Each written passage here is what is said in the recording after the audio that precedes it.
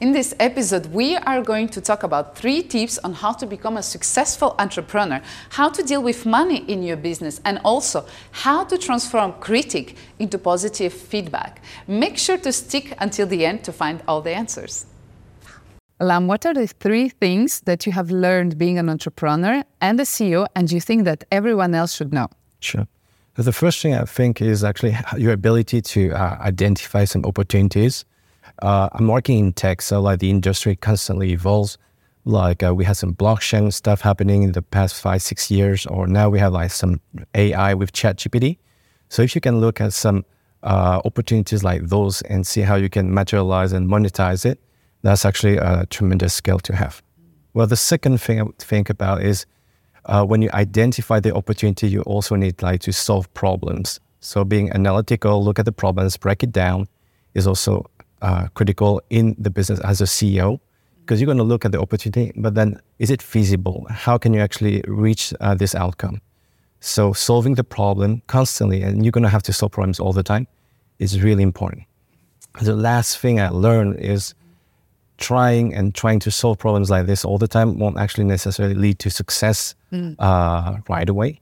So you'll have just to solve, try, and get some feedback from your customers, from investors, and then come back and keep working. So resilience and the ability just to be used to fail is actually very important. Wow. And what is the right mindset to have being an entrepreneur, being a CEO, according to you?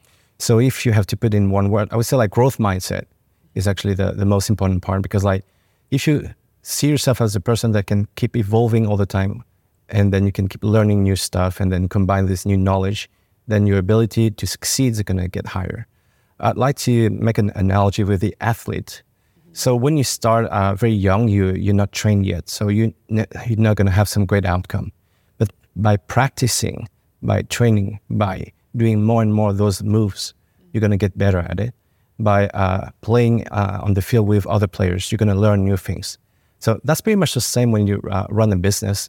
You're going to just like start to sell. It's not going to work out really well in the beginning. And then slowly, step by step, you're going to understand and get some insights. You're going to learn new things in this environment.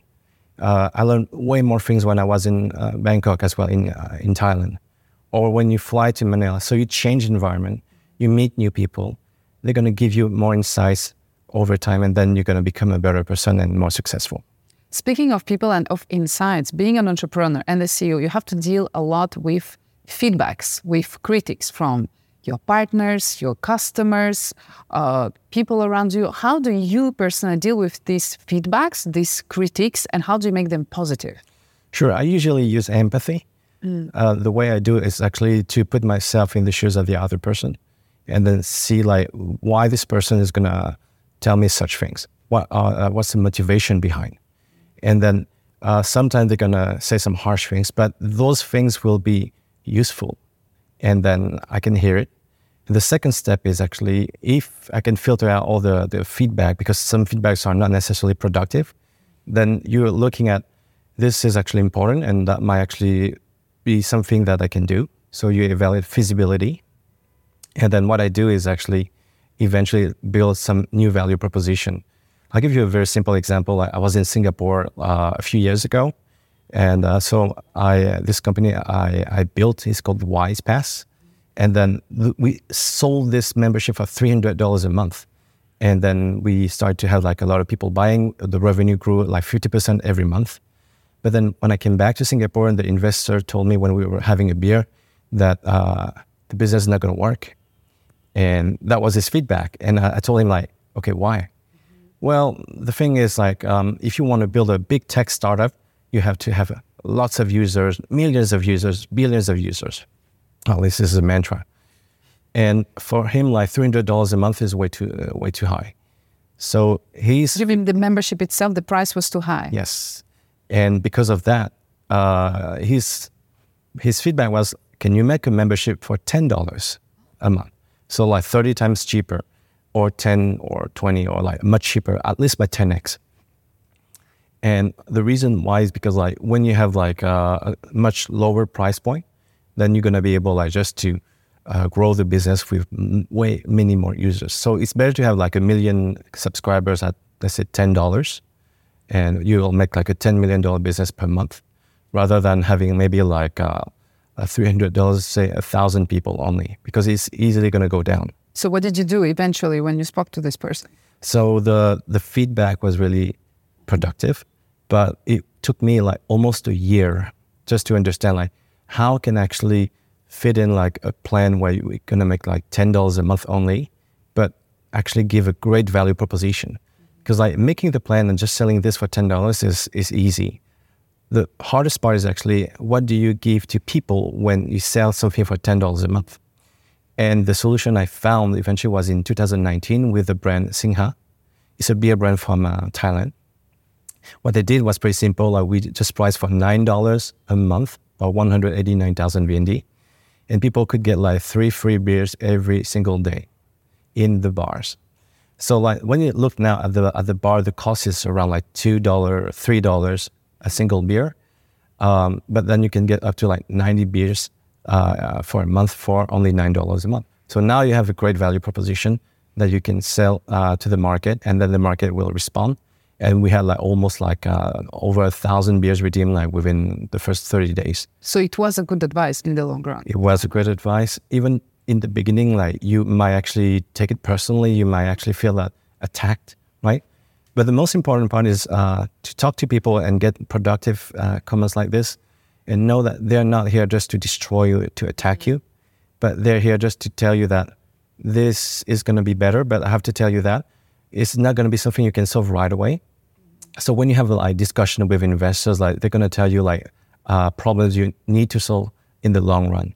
A second example would be I got another investor, like he took this membership for $300 a month. And then at that time in 2017, he told me, I have a big problem with your thing, your membership, because you can only access alcohol.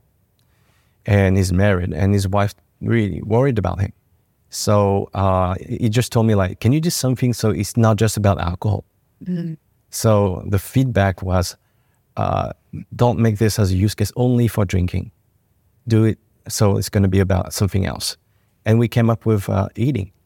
So this membership we sold for $300. Not only you can drink every night if you want, but you can also now switch to eating for a set lunch in many restaurants across the city. So we started at Kui, and eventually like we set it up at the refinery and many other places. Since then, like we saw like the use case of like drinks from 100%, it went all the way down to 20%. And food became like our primary use case at WisePass in 2018. Mm-hmm. So it took a year again, but then we realized that by taking those feedbacks and building this new value proposition, like we start to get users hooked, and then they kept like paying $300 every month. But how do you recognize a productive feedback from something that is negative, you personally? So I would say like a productive or unproductive feedback would be the following, like, can you do something about it when people will tell you something else? And if not, then that's an unproductive feedback. If it's not something I can take it and transform into something valuable for the market, for the customers, usually you just got to forget it. You have to just be used to receive the feedback and not taking it personally. So that's why the number one thing is empathy. Listen to people, whatever they say, that's fine. But the second step is, okay, so they said that. Why did they say that? Empathy. And then if they said that, is it going to make the product better or the service better? If yes, then I start working on it. Mm-hmm. So you got to get used to this kind of process where it's very uncomfortable just to get negative feedback.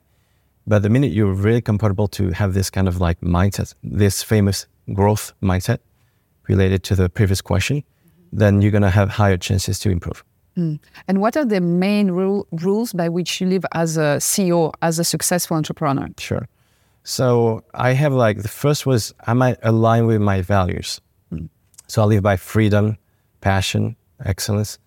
And then this is really like the main values I try to focus on when things getting tough. So I'll give you one really short story. In 2019, I got this offer for $3 million just for another company to buy out from the US.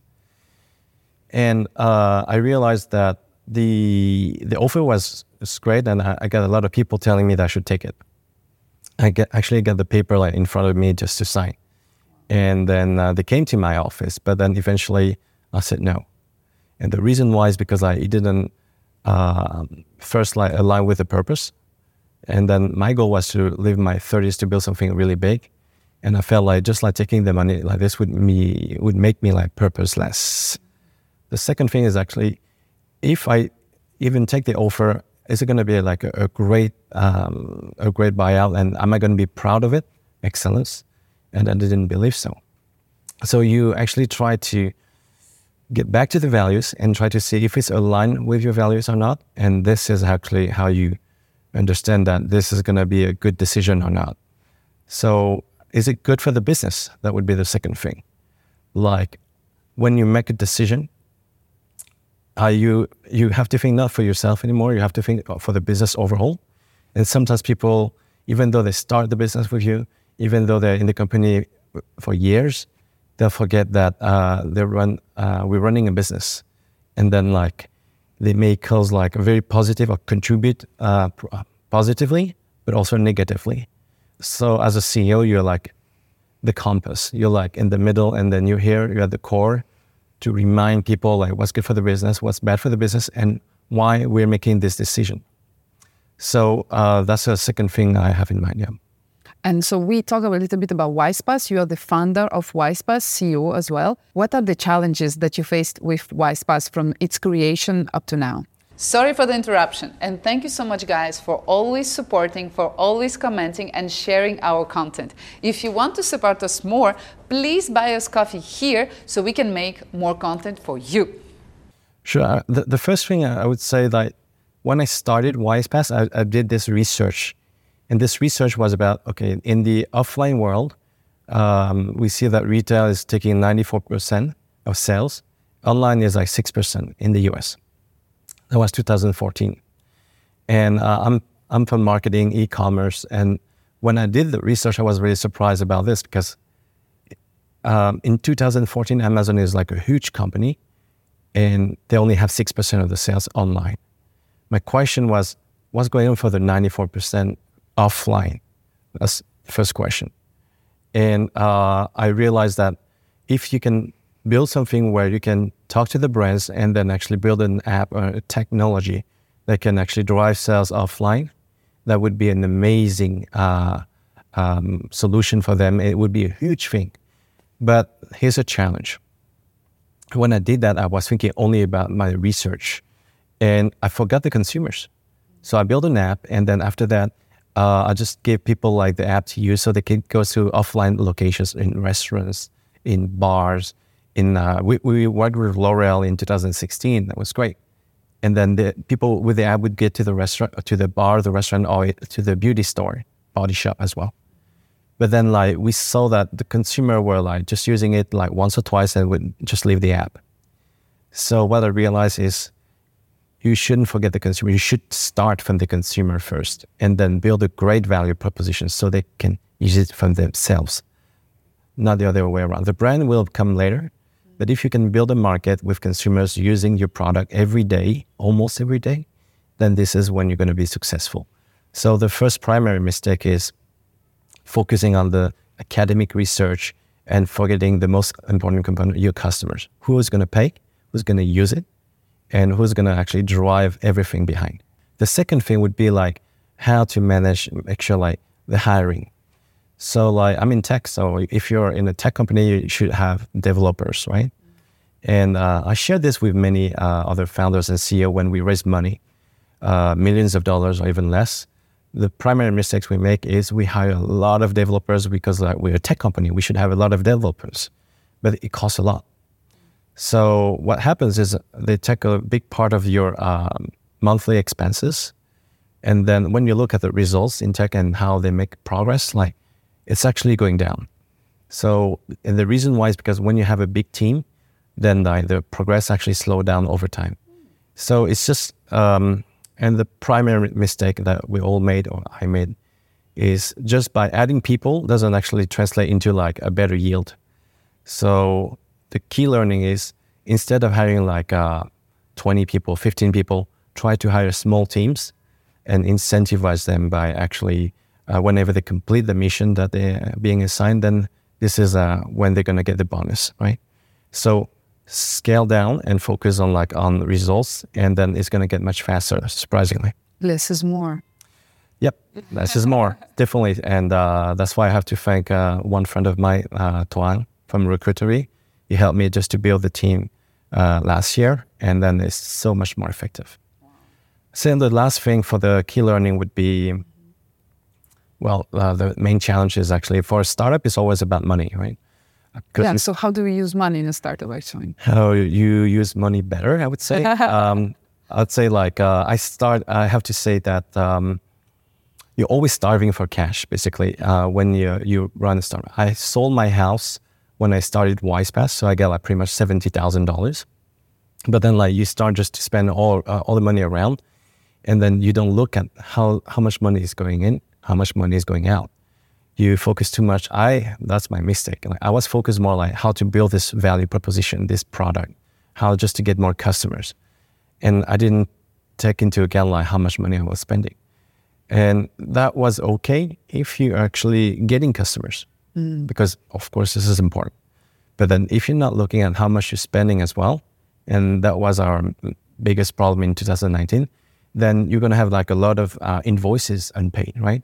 So the key learning is, and it led to a big social media crisis for me. But eventually I get funding and it's great, we get money. So the key learning is about cost management.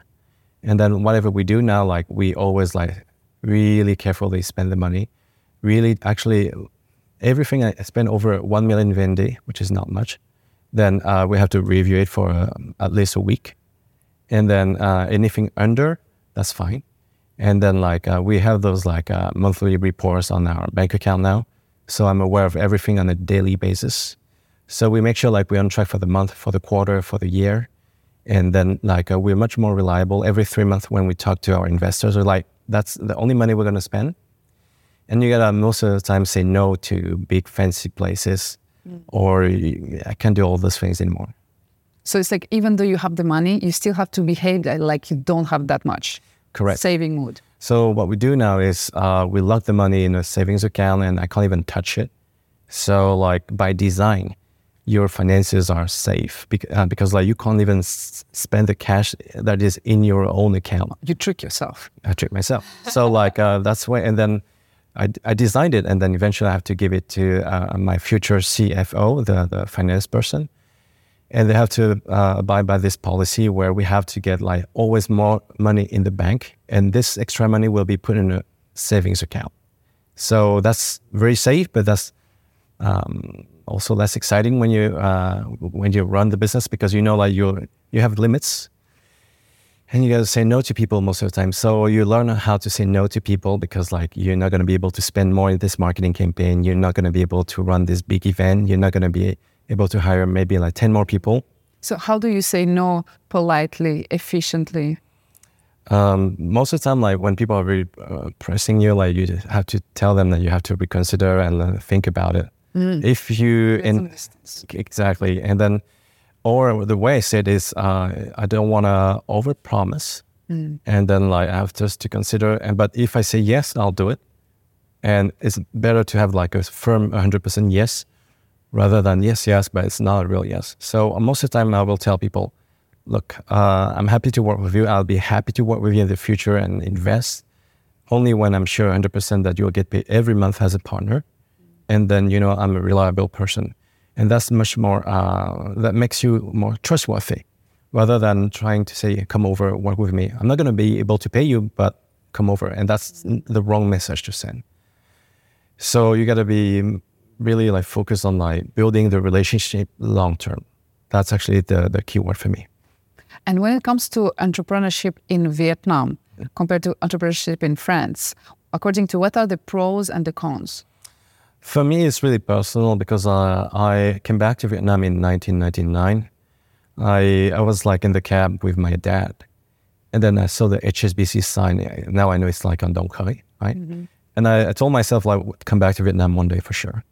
I don't know how, when, why, but it was really emotional. I made this vow to myself, in 1999, I'll come back. And I came back 10 years later in 2009. So the process actually, it's emotional. The thing is, I just want to be here. And my parents are Vietnamese, and I just wanted to come back at least for 10 years, just to feel and see how it is in this country. I wasn't born in Vietnam, so I wanted to know at least like how it is here. And eventually I realized it's like my home country. The second would be like, it's more like materialistic. I would say its living standards are here much cheaper. So when you live in Paris, the living standards are off the charts. Like it's really expensive just to get a small studio. Here, like you can just have like a nice place.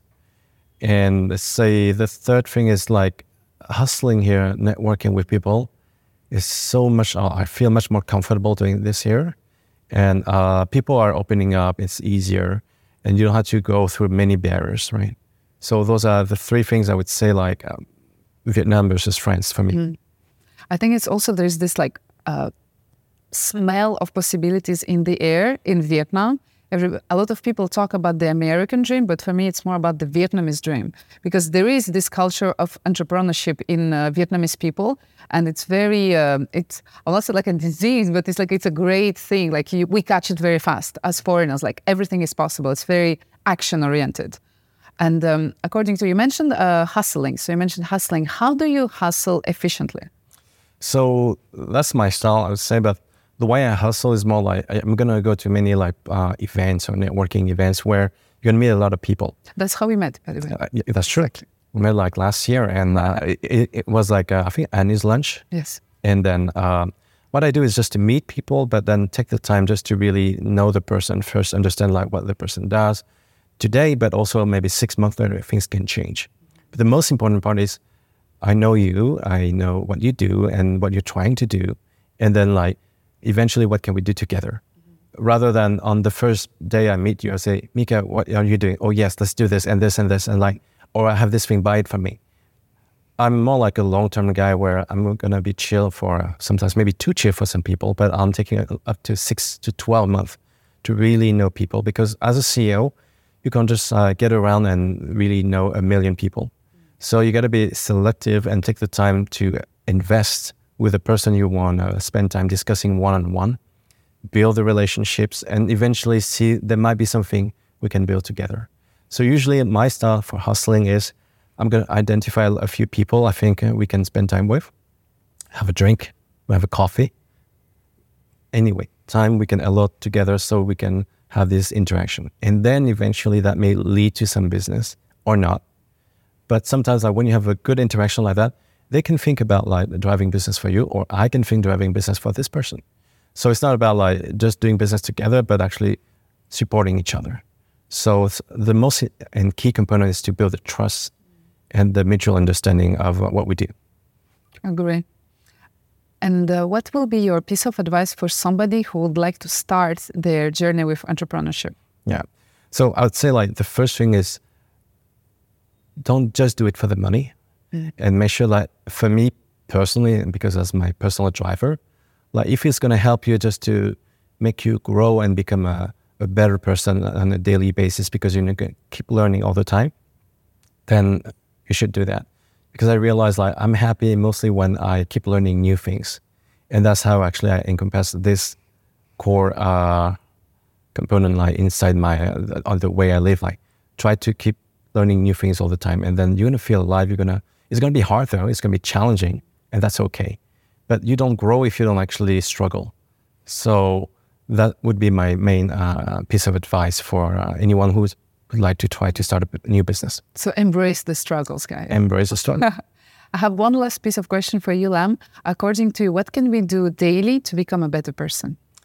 I'd say like, that's one of your guests. It's like, he told me that, to be honest, and he's using Notion, Tracy. Mm-hmm. And it's called journaling. So there's like a different level of journaling, like daily, weekly, or monthly. I do it more weekly. I don't have time to do it daily. But it's just like you write down like all the things that went through your mind, feelings, even like analytical things or ideas, and then how you feel about it and all this. And you spend like less than an hour just to do this. On a Sunday or a Saturday, that's fine. And then like you can actually look at some insights behind and see what can be done better. attitude, way of reacting, way of feeling, business ideas, which is great. So that helps. So journaling is actually something I started to do actually recently. Nice. Thank you so much, Lam. It's been very precious to talk to you today. It has been very precious to talk to you today. Thank you for your advice and your wisdom. Thanks for having me, Mika. Yes, come here.